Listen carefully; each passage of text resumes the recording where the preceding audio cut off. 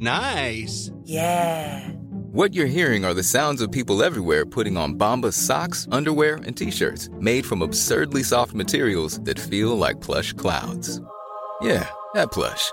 And the best part? For every item you purchase, Bombas donates another to someone facing homelessness.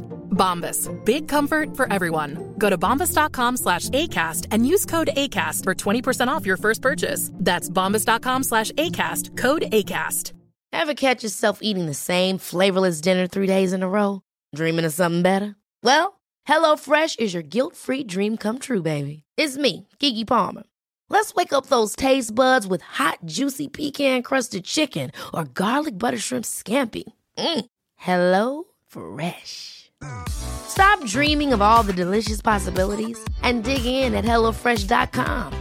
Let's get this dinner party started.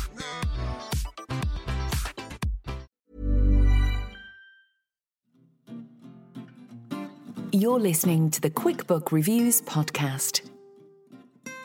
Brighten your day with a book. Hello, my fellow bookworms. This is Philippa from QuickBook Reviews. How are you all? Are you all okay? Well, I have a taste revelation here. Now, I know in previous episodes, going back a while, I did go on and on about how I couldn't find the perfect cup of tea. Well, I have found it, and it's nothing to do with the tea. Who would have thought? It's to do with a little bit of milk that I would put in, because I then had to go to black tea because I didn't like the milk. This is fascinating for you, I know, but I'm just so excited about it. I started having this new oat milk, Oatly, something like that. It is a taste sensation. I'm on my third cup of tea already. I mean, my goodness, who knows what's going to happen? 3 cups of tea in the morning. Crazy times ahead, people. Anyway, there we go. That's the oat thing. Oh, I've got to tell you as well. So we had the delights of parents' evening recently for daughter doing GCSEs. And it's all online, obviously, at the moment. And we'd done other subjects. That was absolutely fine. And then we were coming up to the English one. And we were just talking about it. My daughter was a bit nervous about what the teacher was going to say.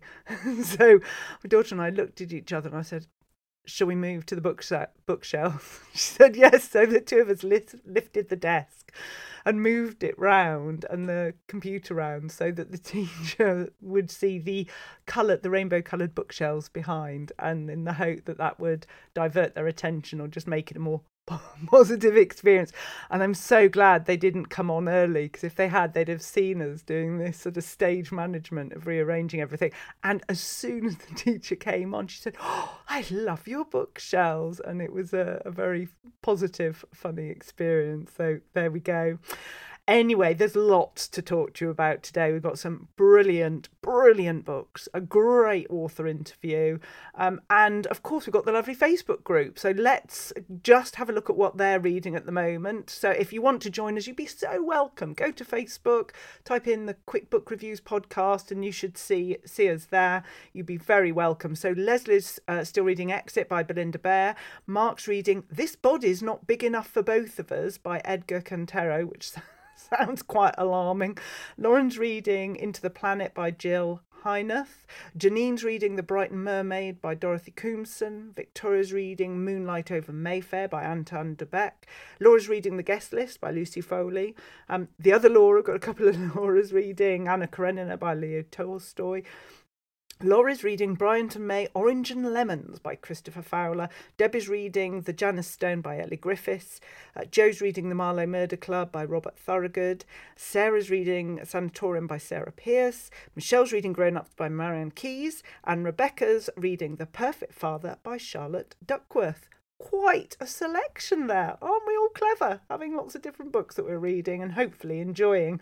Anyway, let me tell you about the books we're looking at this week. So we have The Perfect Lie by Jo Spain, The Trawler Man by William Shaw, The Cancer Ladies Running Club by Josie Lloyd, The Assistant by Kiel Oladal, and The Cipher by the BBC Sounds team. I have been told that that's available worldwide, because I know we've got a lot of listeners around the world, but I have been assured that that's accessible, so hopefully so.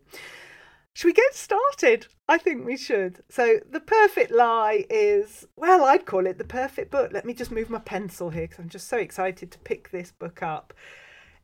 When I heard about the premise of this book, I was like, please can I just read?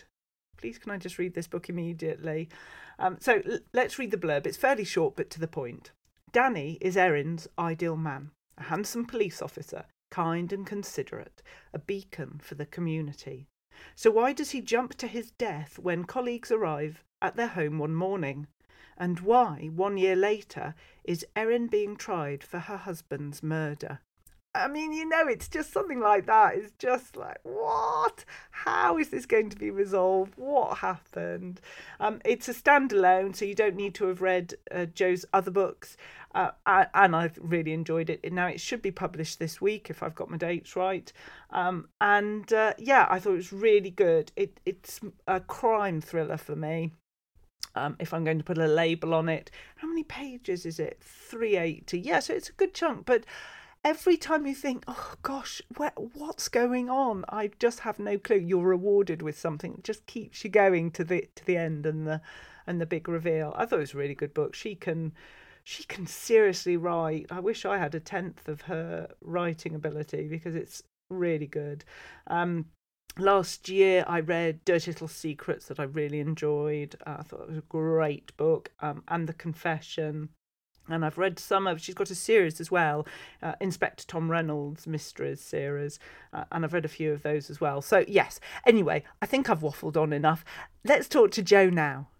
So Jo Spain, thank you so much for joining me today. I really appreciate it. It's a pleasure to be here, Philippa.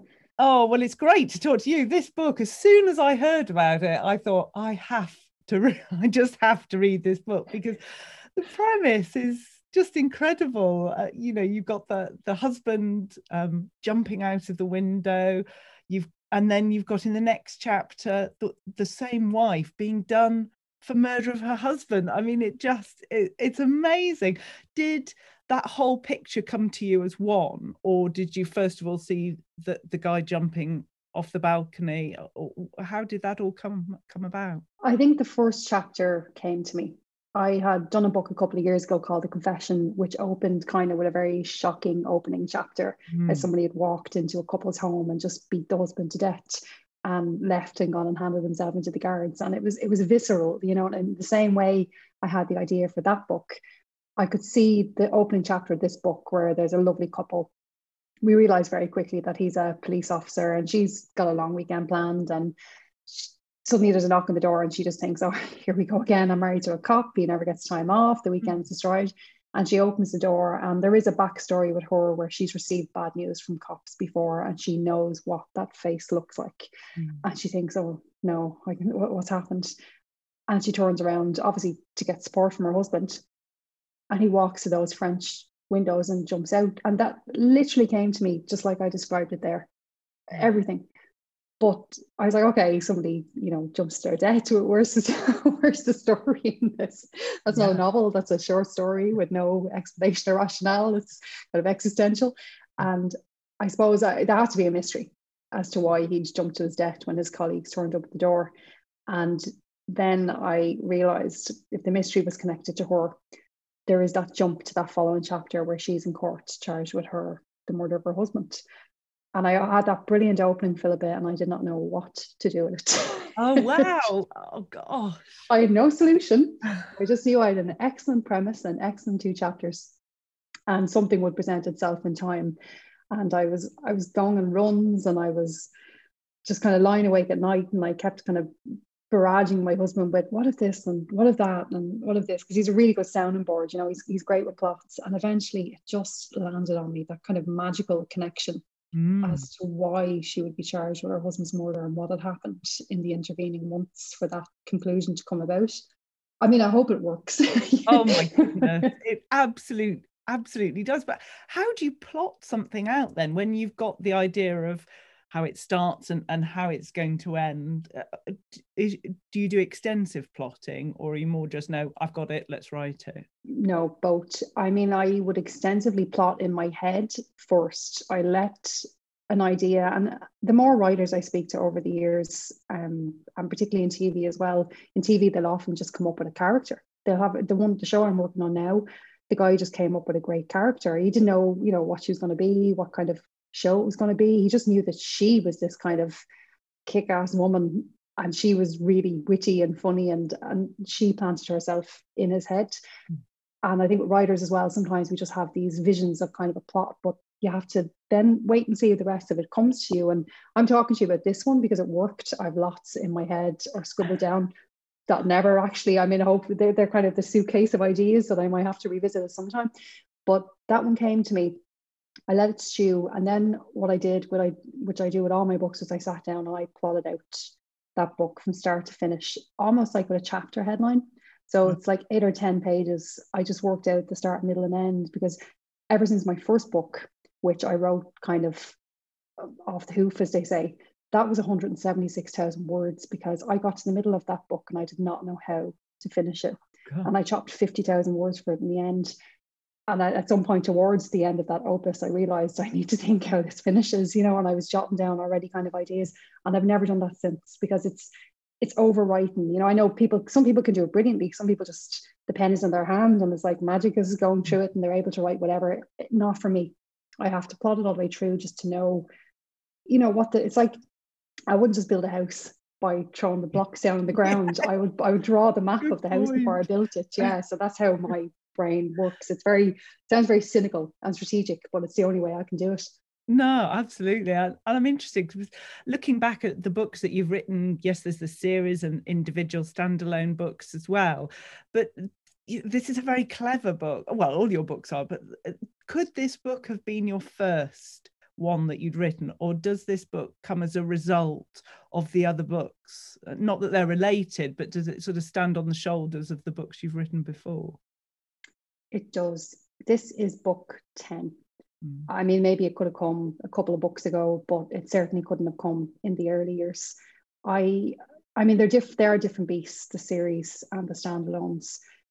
I don't think I'd have been able to write standalones as well if I hadn't written the series, because the thing about a police procedural series is that you are having to think very cleverly. Now, there's so many of them out there, and I read them voraciously. I'm reading crime fiction since I was a kid, and I like a book that kind of surprises me with the plot, or at least it has me so actively engaged in the characters and the story that I don't mind that I know where the plot is going. So sometimes I think people don't realize how hard crime fiction authors actually work to get that magic on the page. But with this standalone, it was a combination of everything I'd done before and also the years of screenwriting at this point, where I'm definitely seeing a story much better than I would have before. I don't need to kind of write it all down before I myself can see it. I can see it in my head. I can see the locations. I can see the characters. I can see the scenes, for want of a better word. Everything is something. And it helps, because I think when people read it, then I've had people say back to me, I can see this. Yeah, so I can understand that.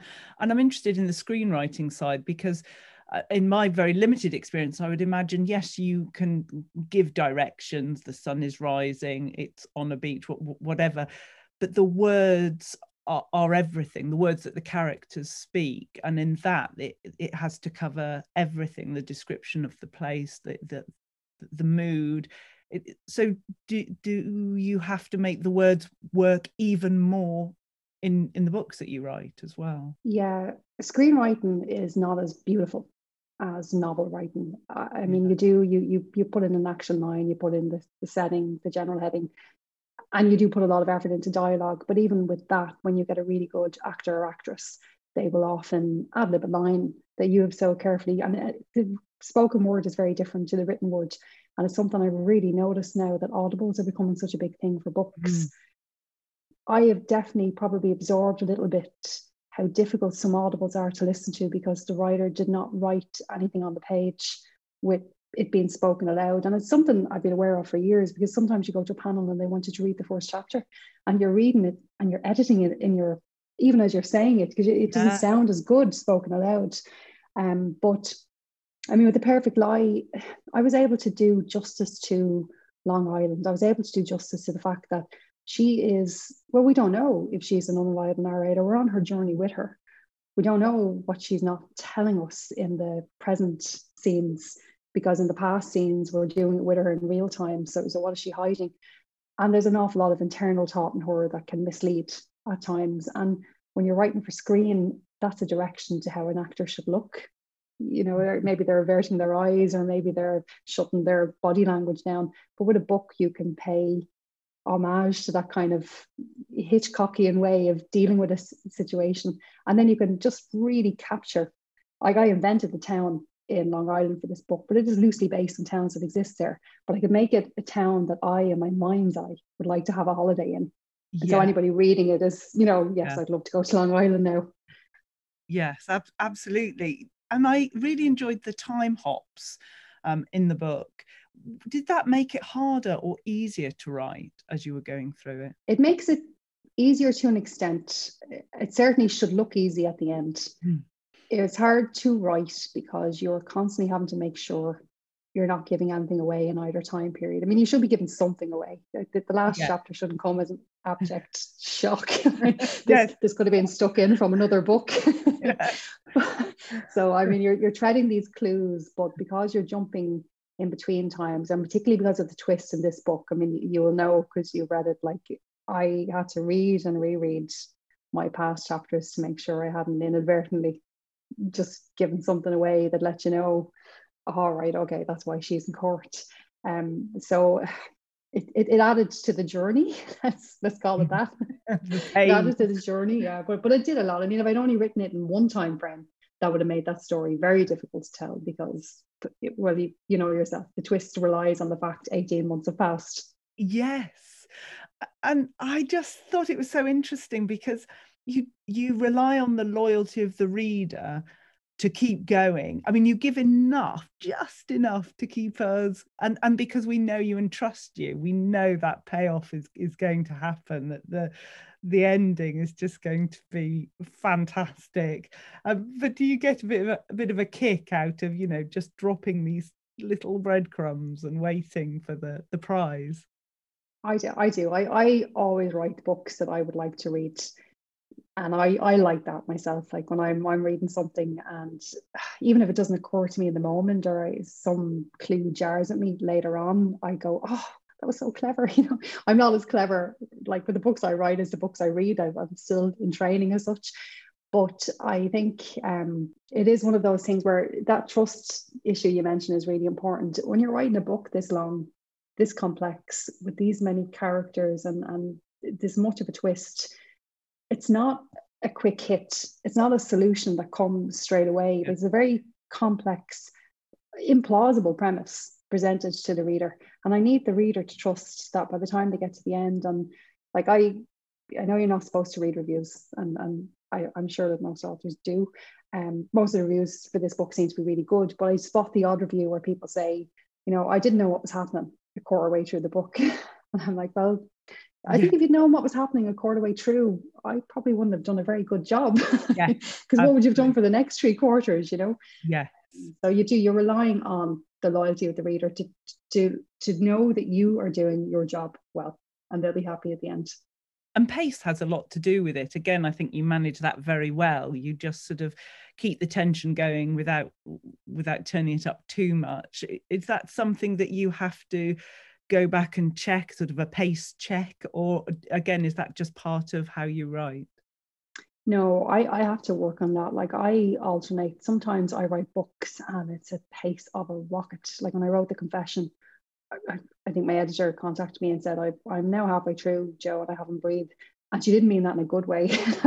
You need to have a rise and fall. It's almost like, you know, if you walk in to watch one of these action movies in cinema, my children watch them all the time. I'm exhausted by the 10th minute because everything has been blown up. The train is derailed, half the characters are dead, and there's still 2 hours left in the film, you know, and there's no, it's unrelenting. And I have brought that to books where because I know where I'm going, I'm belting it out. And then on this book, it was completely the opposite, because when we do meet Erin at the start, Danny has jumped to his death. And because she loves him, you know, there's no issues in this marriage, no obvious issues in this marriage. And she's so confused and hurt. She's dealing with grief, and she's had past grief in her life. And I probably went very slow at the start of this book, where there was too much grieving. It was almost literary for not that that's a bad thing, you know, but it was gone down that path. And it's a crime fiction book, and people do come to these books with an expectation. And I'm not trying to write literary crime. I'm trying to write commercial crime that I would read myself. So I needed to just speed it up without losing the empathy or the humanity of the character. I just had to speed up the pace of that just a little bit. It's interesting to hear how hard it is for you, because, you know, I just have this vision. You do so much in your life, you know, political advisor, best-selling author, you've written TV dramas, a family. I always thought that you'd just be able to sit down and just the book comes, but it's hard. So is writing still an escape for you, or is that actually your main job? Where does that sit? I do write full time for a career, mainly screenwriting, because screenwriting is it's a very well-paying career. Like yes. I don't know if I'd be able to just write full-time on novels, you know, because I'm our sole earner in our household. So like I'm the one we rely on. But I think the first drafts for me and the ideas for me are always somewhere where it's fun.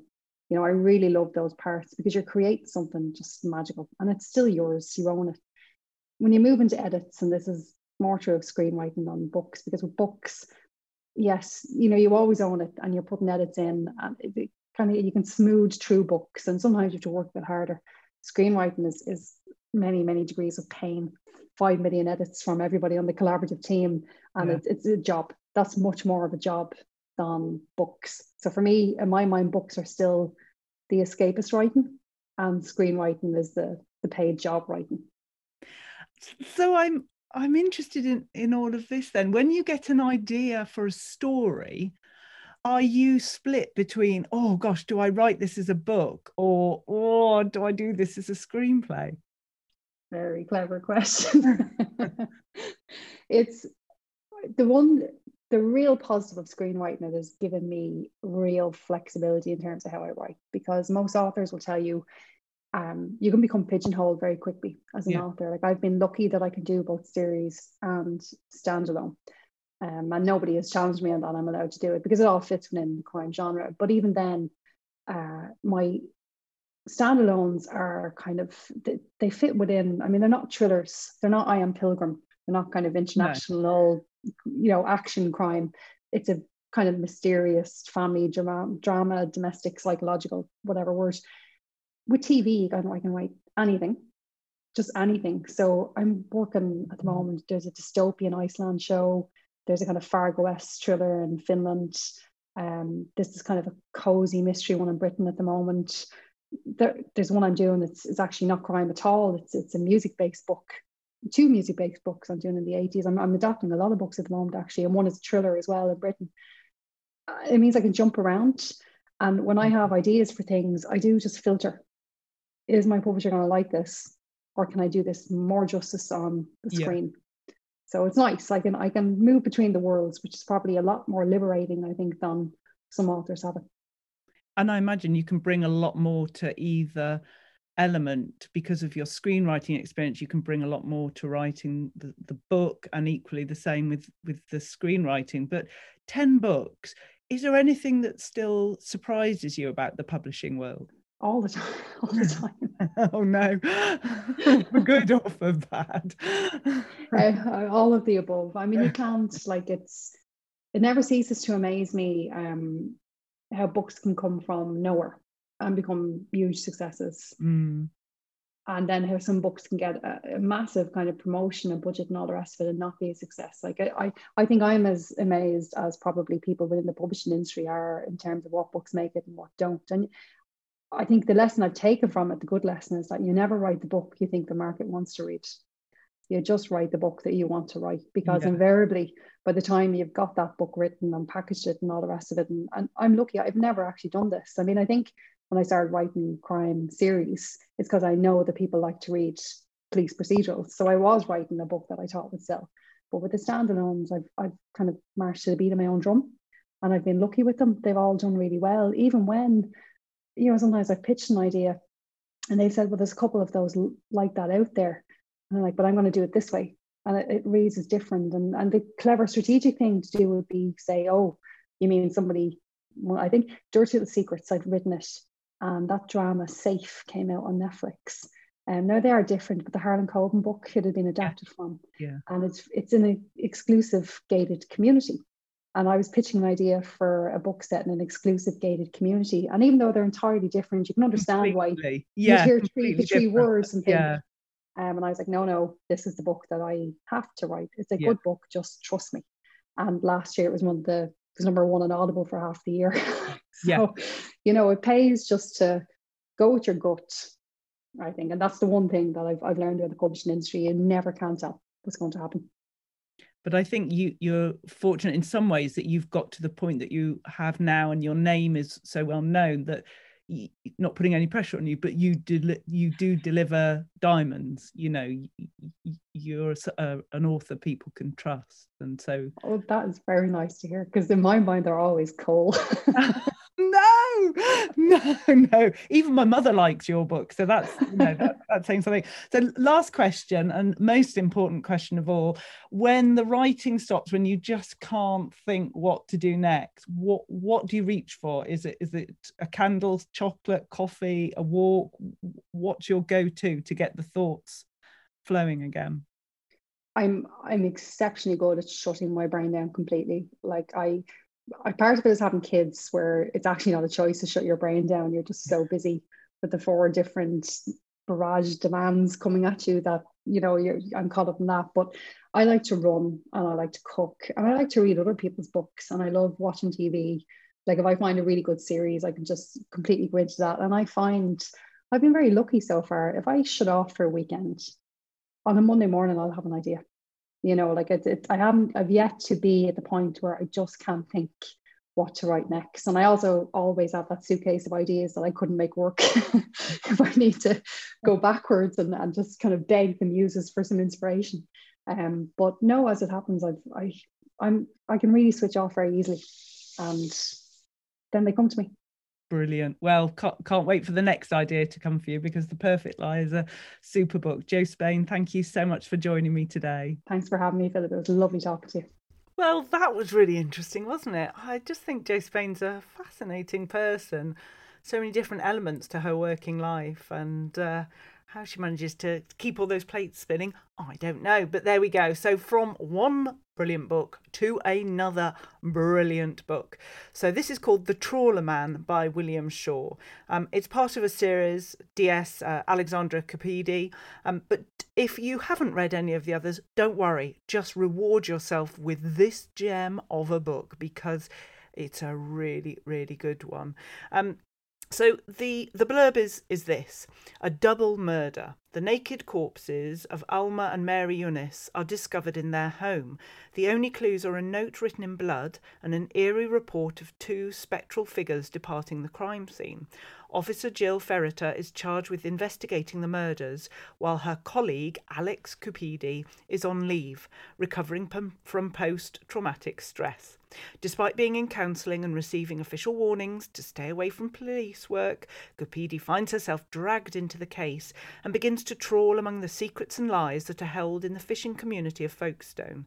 Desperate to exonerate South, that's her colleague William South, she finds herself murderously compromised when personal relationships cloud her judgment. As with any series, if you can go back and read them all, or if you have read them all, then you will enjoy this. So I'm putting my book down there even more.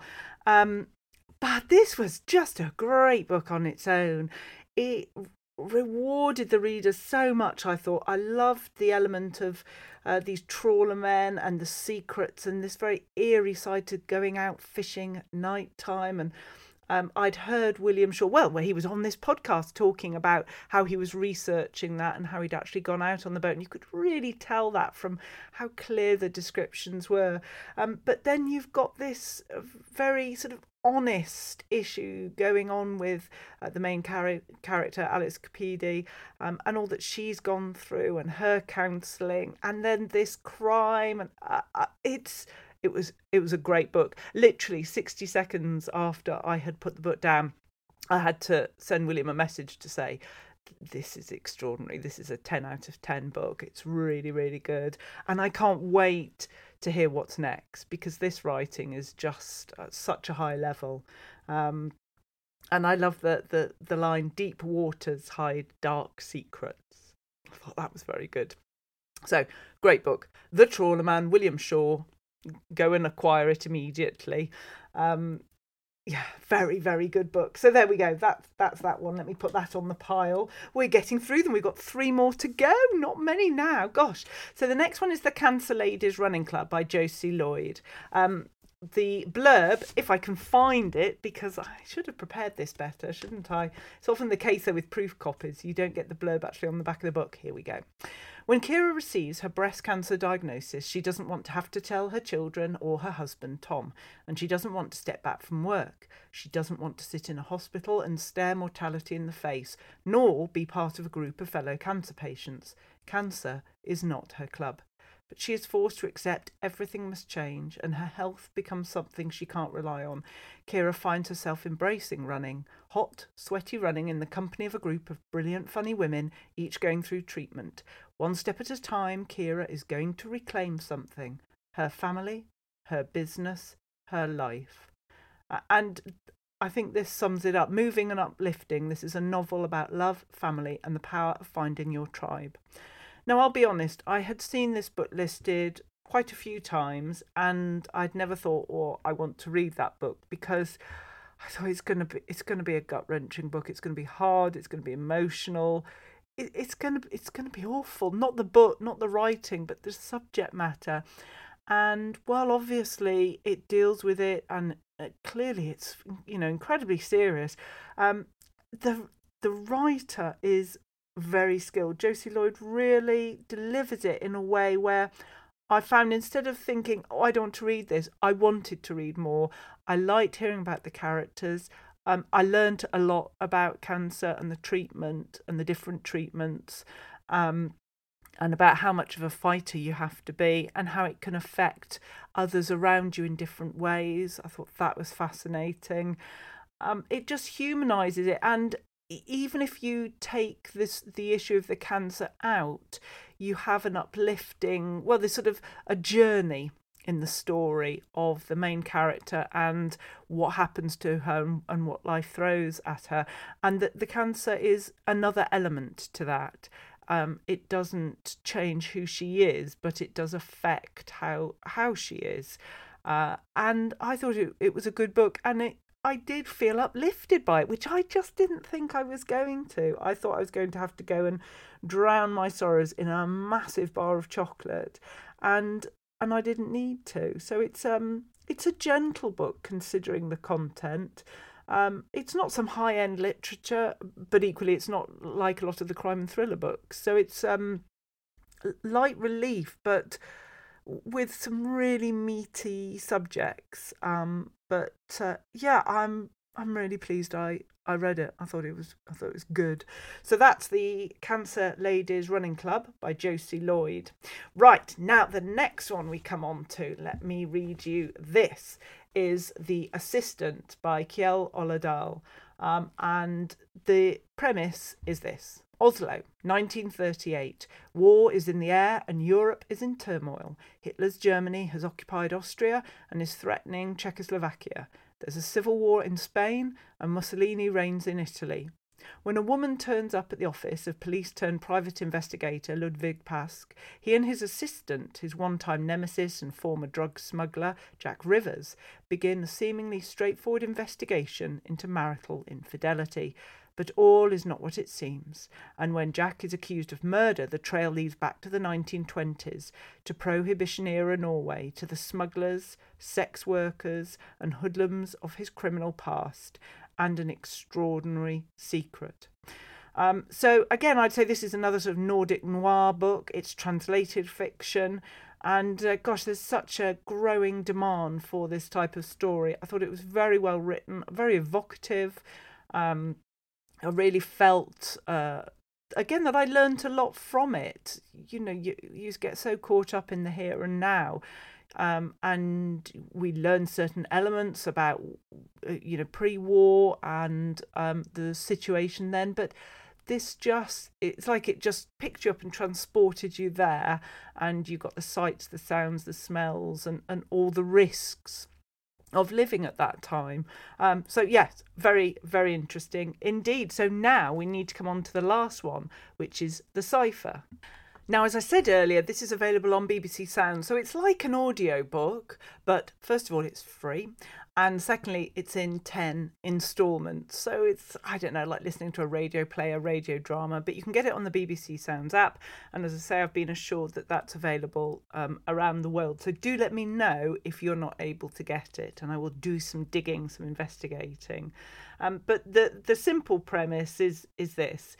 When 16-year-old Sabrina cracks the cryptic parallax, she's recruited to track down a serial killer who might not be from this world.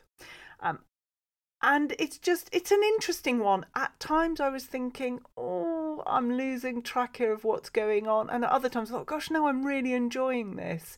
I think it's certainly like a YA drama, I'd have thought. It makes you think about where we're heading to as a world. And it's got some sci-fi elements. I don't want to give too much away. But it's intriguing. And I think you could listen to the first episode and get a clear idea of whether it's something for you or not. But I like the fact that we're seeing more of these sort of audio dramas. Forget the fact it's in chunks, 10 episodes, but an audio drama. And I think, as Joe Spain was really saying, that there's a lot that can come through from a book when it's performed in an audio way, and that's why we're seeing more audio dramas. Audible themselves are doing a lot more audio dramas as well, so it's not just someone sitting in a room reading a book. You can add a lot into it, and it goes back to, I mean, crikey, you don't want me talking about The Archers, do you? But you know enough how much I love The Archers, which is a BBC radio soap, a drama. I think it's the world's longest running drama. It's just a happy escape for me. 15 minutes, 4 times a week, fab. But it's that sort of experience where the actors help to bring a story to life and really make it so much more than it would be on paper.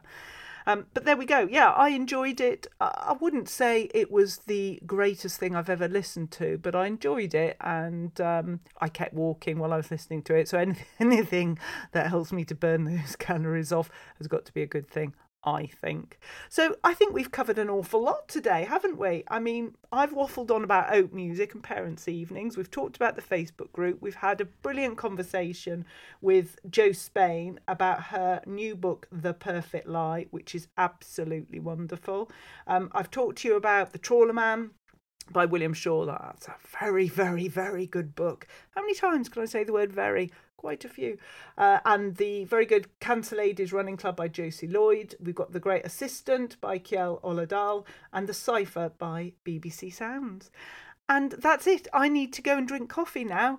And I hope you're well. Look after yourselves, and I'll see you very soon. Take care now. Bye-bye.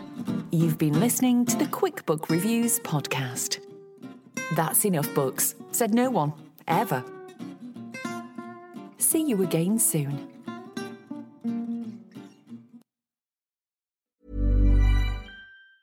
Hi, I'm Daniel, founder of Pretty Litter. Did you know cats tend to hide symptoms of sickness and pain? I learned this the hard way after losing my cat, Gingy. So I created Pretty Litter, a health monitoring litter that helps detect early signs of illness by changing colors, saving you money and potentially your cat's life. Pretty Litter is veterinarian developed, and it's the easiest way to keep tabs on your fur baby's health right at home. Go to prettylitter.com and use code ACAST for 20% off your first order and a free cat toy. Terms and conditions apply. See site for details. Hey, it's Paige DeSorbo from Giggly Squad. High quality fashion without the price tag. Say hello to Quince.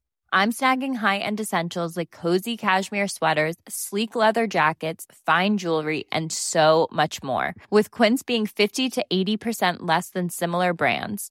And they partner with factories that prioritize safe, ethical, and responsible manufacturing. I love that. Luxury quality within reach. Go to quince.com/style to get free shipping and 365-day returns on your next order.